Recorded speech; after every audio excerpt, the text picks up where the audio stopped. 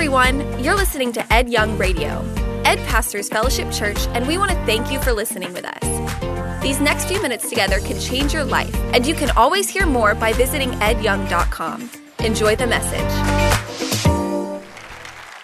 We're just a little bit excited today because we're talking about marriage, and that's always a fun thing. It really means a lot to Ed and I because just recently we got to celebrate the marriage of our youngest daughter, Laurie, to the love of her life, Sam. And I'm very excited because joining us today via Skype are Sam and Laurie Kelly. Hello. That's crazy seeing, Laurie, your name now, Kelly. Yep. That's freaky. But I'm happy. We're happy. Your mom and I are thrilled. They were going to join us live here, but due to Snowmageddon, they were snowed in and stuck in Norfolk. So we're glad that they are joining us via Skype. Yeah, Laurie, tell us a little bit about how you and Sam met, because people, I'm sure, are wondering how in the world did these folks meet, and a little bit about that.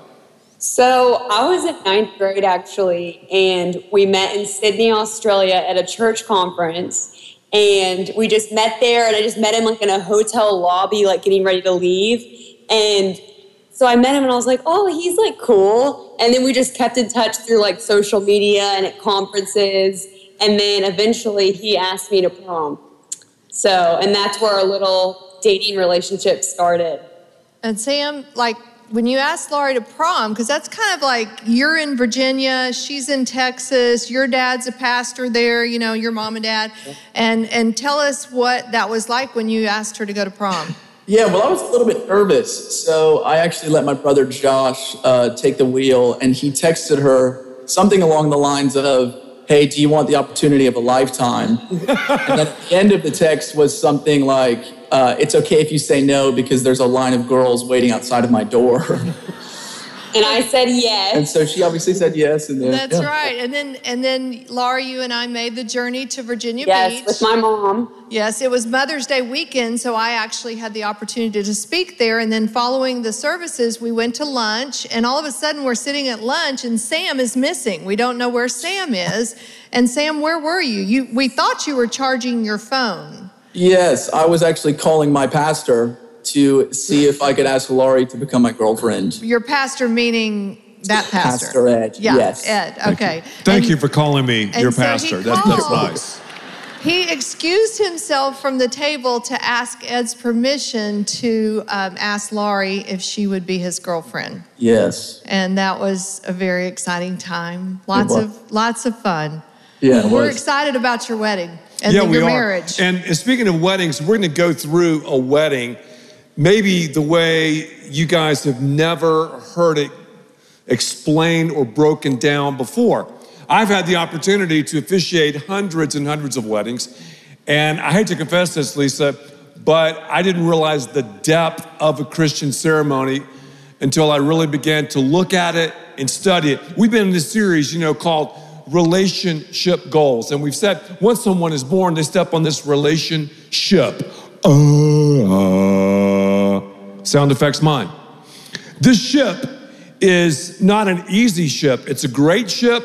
And we've been saying around here, we're either floating, we're either sinking, or we're either cruising. And our great God wants every relationship to cruise. And today, we're talking about the only relationship that is analogous to God's relationship with his people, which is marriage. Marriage is not a contract. Say that with me. Marriage is not a contract. Marriage is a covenant. Say it with me. Marriage is a what? Covenant. A what? Covenant. A covenant. What's a covenant? A covenant is a situation where two parties get together before God. It's a supernatural thing.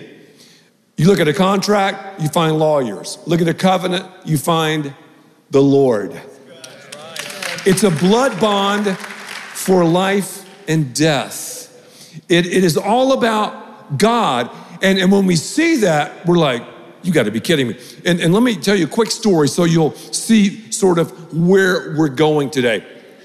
If you go back in the Bible, the first book of the Bible is the book of Genesis. Genesis chapter 12, 13, 14, and 15 talks about God's covenant with Abraham. At the time, he was named Abram. Here's what God did. This is kind of gross, but it makes sense. He took animals, cut them in two, arranged the animals opposite one another, the parts of the animals. God walked through the middle of the parts of the animals. That was considered holy ground, initiated this covenant with Abram. In other words, God was saying, I'm all in. I am totally committed. I'm in covenant with you. I'm all in.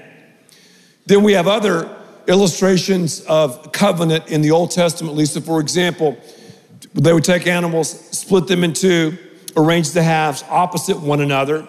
They would walk through the middle, meet in the middle, cut the palms, shake one another's hands, exchange rings, and they would make this pronouncement, exchange robes. They would take on the name of one another. That's why after God's covenant with Abram, his name was changed to Abraham. He took part of the name of God. So Lisa, what I want us to do is, I want us to take, and Sam and Lori, I want us to take this Christian wedding, the Christ-centered wedding ceremony, and let's look at the symbolism of it. I've talked about the substance. It is what? Not a contract, but a covenant.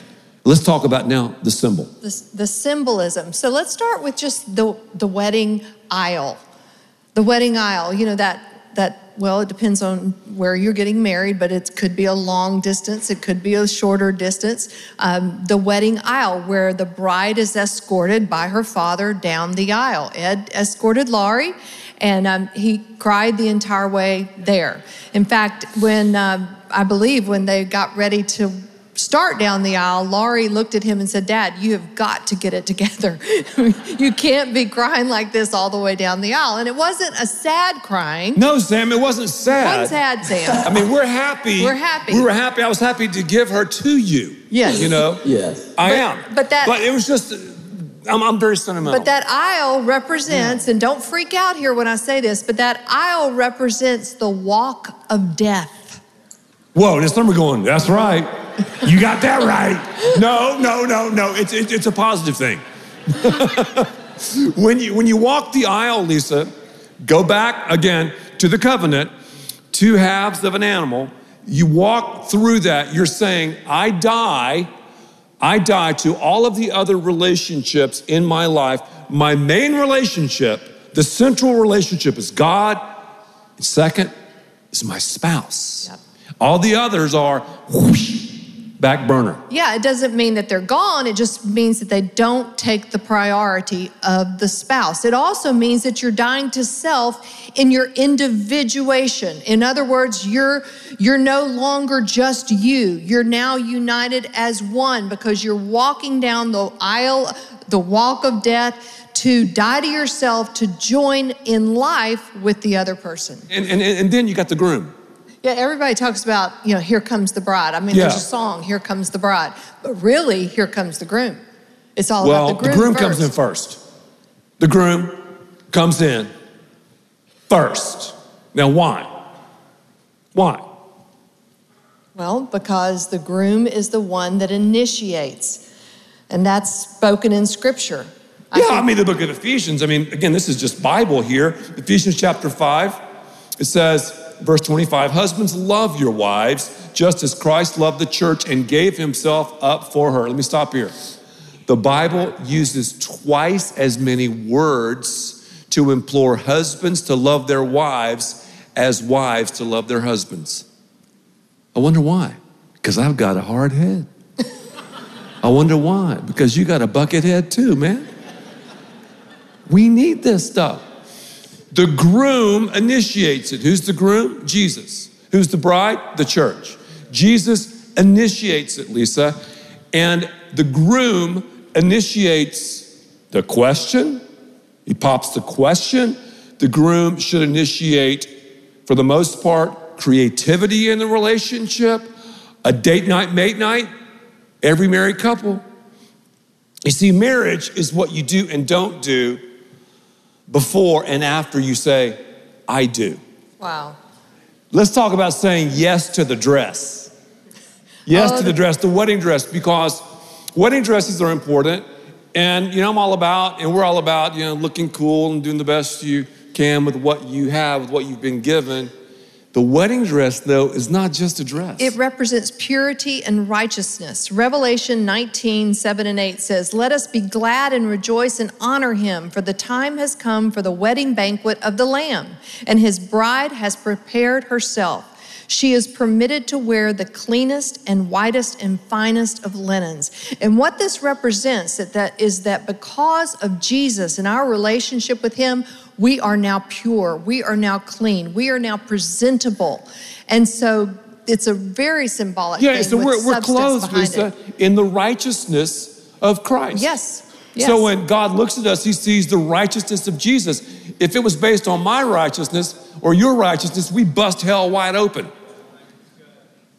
But we have his purity. What about the exchanging of the rings? The exchanging of the rings is all about the fact that no longer do we have our own stuff. We now have joint stuff. We're one spiritually, we're one physically, and sometimes people forget this, we're one financially. All this crap about, well, I got my money, and he has his money. Are you kidding me? I mean, I understand if you want to separate a little bit, but it's one. And if you have a problem already with separating your money, you're gonna have a shipwreck. Because in relationships, ship happens. And if you don't have those 5 sails, if you don't understand the depth of marriage, it's not gonna happen. For example, Jesus is all in with the covenant. Go back to Genesis, God all in. When I am not the man I should be, I don't have to worry about Lisa. She's all in. When she's not the woman that she should be, she don't have to worry about me. I'm all in. So it's not 50%, 50%. No. 100% commitment from both. And that is covenant. That's covenant. So as it goes with finances, why would we be willing to give our heart to someone we're not willing to trust our finances with? That heart is something very special. So, and that's what people treat the church that way. It's just hilarious. It's so hypocritical. It's like, oh yeah, man, I'm a Christian and I love the church. Really? Well, do you tithe? No, but I'm trusting God with my eternity. So wait a minute, man. You trust God with your forever, but you're not going to bring the first 10% of what you make? What? It's getting quiet. What? It's getting very quiet. But I can tell it's a hard issue. And then Lisa and I have been doing this when we first got married, we had nothing. Now we have a lot more than that. We still do it. And God has blessed us so much I can't even describe it. That's right. Amen to that one. Okay, what about the veil? The veil. Well, when Jesus died on the cross for our sins, the veil of the temple was ripped, giving total access to God through Christ, a backstage pass, total access. When the veil is lifted in a wedding, that symbolizes a husband and wife have total access to one another. And then you have the unity candle. How many people who are married had a unity candle in their wedding? You remember those unity candles? The unity candle where you had 2 separate candles and then there's one in the middle, and that symbolizes the fact that you're no longer individuals, but now you're one in marriage. And I did this wedding. I called it the bodybuilder wedding. One day I'm going to write a book on all the crazy weddings I've done. It's nutty.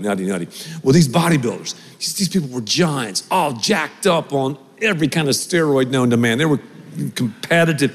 And the women in there, it was crazy. The unity candle. This was a really cool unity candle. It was a brand new unity candle. We'd never used it before in the church. So you had the 2 flames, and there were fake candles. And then you had the candle in the middle that was not lit. So you're supposed to take each candle, light them, one flame. Well, the bodybuilders walk up, and they try to take the candle out, and they couldn't. It was stuck. I don't know what happened. So the guy goes, excuse me. He took the candles. They were lit.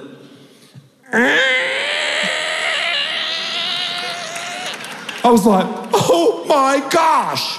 He bent those things and lit the candle. Well, why did I tell you that? Because if you want to have a covenant marriage, you need to get on steroids. Does that make sense? No, you need. No, that's not it. Don't need No. A covenant. But it takes work. A covenant. It takes work. A covenant is a contract on steroids. That's your application. It takes work. It takes strength, and you're okay. Crash through quitting points. You're not going to feel it all the time, honey. That's right. You won't feel it all the time. And I always tell people all the time, if you're waiting to feel it, you won't do a thing with your life. If you're waiting to feel it to pray, feel it to forgive, feel it to have a date night, feel it to, it's not going to happen. You commit, and then the feelings will follow. That's good. And when you speak about unity, from this point on, you have to think about the fact that whatever you do affects the other person. If you treat your spouse poorly, if you say ugly words to your spouse, if you throw in, name calling and all of that type of stuff, you're really doing that to yourself as much as you're doing it to them. It goes back to the covenant when you say, okay, if I break this covenant, let the same happen to me as I've done to these animals. Well, you're in unity. Whenever you harm your spouse, you're harming yourself. And so it's a good lesson on the value of unity, fighting fairly and all of that stuff. So to run through these again, we have the pronouncement, of the new names. And Abram, as I said, Abraham, that new name. My real name is Ed Young Christian. Yours is Lisa Young Christian. Becoming a Christian is not something that is just private. It quickly goes public. You get married publicly. Just like when you become a follower of Christ, you publicly are baptized. That is the wedding ring of the Christian life. The reception, the partake. The Bible commands us to partake. It doesn't say, we should get drunk and freak out and do drugs and all that. But it says we should have a good time. God invented partying. The world's just taken partying and they've polluted it. But we should party. We should have a good time. And we had a great party at the wedding. And I even made a couple of burnt offerings. We had some cigars there. The Bible says to make a burnt offering before the Lord.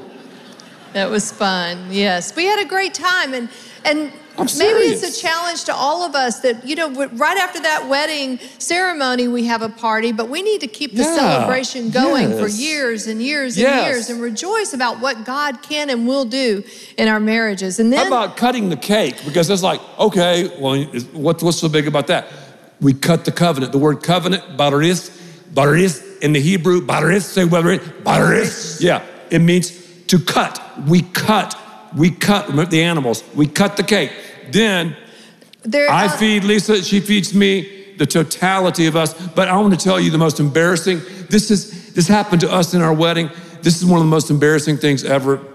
Well, I hope it's not the most embarrassing thing ever. Well, it's pretty embarrassing. On wedding cakes, you have flowers. A lot of people put flowers on wedding cakes now, but back in the day, you'd put a bride and groom on top of the wedding cake. And for some reason, we had some friends, they were friends of my parents, that they decoupaged eggs. And so for a wedding gift to Ed and I, they decoupaged an egg. And it looks like this. This actually is the egg. And it has little hinges and it's bedazzled. And it has a bride and groom inside. Is that And it has our wedding invitation decoupaged on the back because decoupage was so big in 1982. That is the worst thing I've ever seen. I think we have a picture of the cake. There's the cake with the egg on top. Yep. That's it. And my sister had an egg too. And Ed and I were just a year or two ago, we were talking about it. And he goes, Lisa, it's been 32 years at that point. He goes, Lisa, why did we have an egg on top of our cake? Yeah. These things that just haunt us years after years after years. And then he goes, what were you thinking? We went from we to you really quickly. Guilty. And I said, honey, they were friends of mom and dad's. And Laurie had one too, my sister. And so I called her. I said, Laurie, can you believe we put eggs on top of our cake? She goes, Lisa, I didn't put the egg on top of my cake. I couldn't believe it. They had theirs on a side table. No, we put ours smack dab on top of that wedding cake. Very bold. And we can tell the story now because Helen and Gio are with the Lord. They have. They also passed on. They also made They're making heavenly eggs now up there, probably. With Simon Peter and James and John. They also did, Abraham. For throwing the rice, we had these long stems, and we made them all ourselves. I mean, there was no such These thing are as like weapons they made. There's no such thing as a Pinterest board back then, and they were these long stems with a satin flower at the end, and you'd wrap tape or floral tape around it, and then you'd put rice in it, and as the bride and groom were exiting, you would sling it like a slingshot or something like that, and the rice would fly out. It could be dangerous, but that was, I don't have one of those, but that was classy. I researched that. Back in the day, Lisa, they would throw seed on a bride and groom. Seed, fertility. I'm not putting any pressure on grandchildren, but fertility. Then also that the wedding and the marriage will be a fertile entity that people would see and go, wow, they're blessed by God. It would demonstrate the fruitfulness of God, the fact that God has a great design, the depth of marriage, and that your marriage and our marriage could be something that would be a blessing for others to see. That when they look at the lives of those who are married, who are honoring God with their marriages, that they would see reflected the nature and the character of God. Do you see the depth? Isn't this brilliant? The symbolism, but the true substance of what a marriage is all about. Yeah, we don't realize the depth of it. So if you're here, I'll say it once again, and you're a child, you're a student, a single adult, 90-something% of you will get married. You need to understand this stuff, own this stuff, take this responsibility. You're accountable now that you know the information, and make sure you're doing the right activity to reflect this. Some here are going through divorce. Divorce is so difficult. I don't think there's a family here that's not been touched by divorce. God wants to meet you where you are. He wants to forgive you, to cleanse you. Now you have this new information. You're going to go into the next marriage. Oh, whoa! I've got the 411 before I have to call 911 now. You see, others here need to say, okay, I want to say I do to Jesus. That's how you become a Christian. That's what's so crazy, Sam. When you and Larry got married, you said, I do, boom, all right? When you say, and I say this all the time, but you know this is true. When you say I do, you don't realize, and you're not going to realize the implications of that decision until you're married longer and longer. I'm still realizing the implications of the decision, and that's great. It's not bad. It's awesome. So, it is. Go ahead, Sam. It's okay. Becoming a Christian is the same.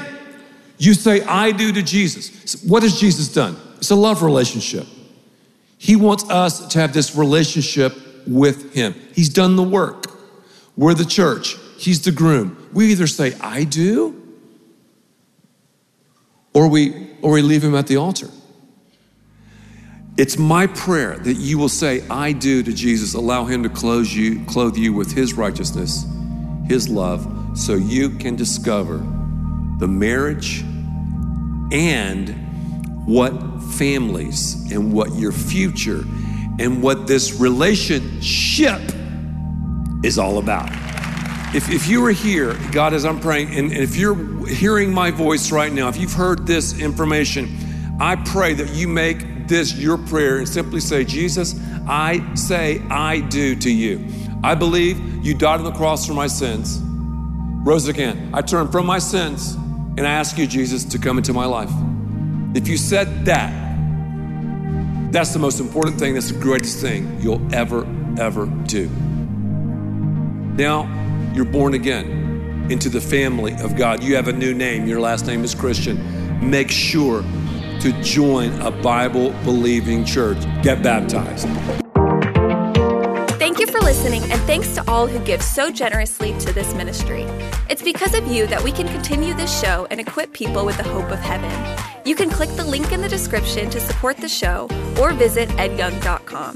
There you can also be resourced with bonus content for free, including a daily devotional. We also encourage you to share the message today with those around you. Thank you again for listening. God bless.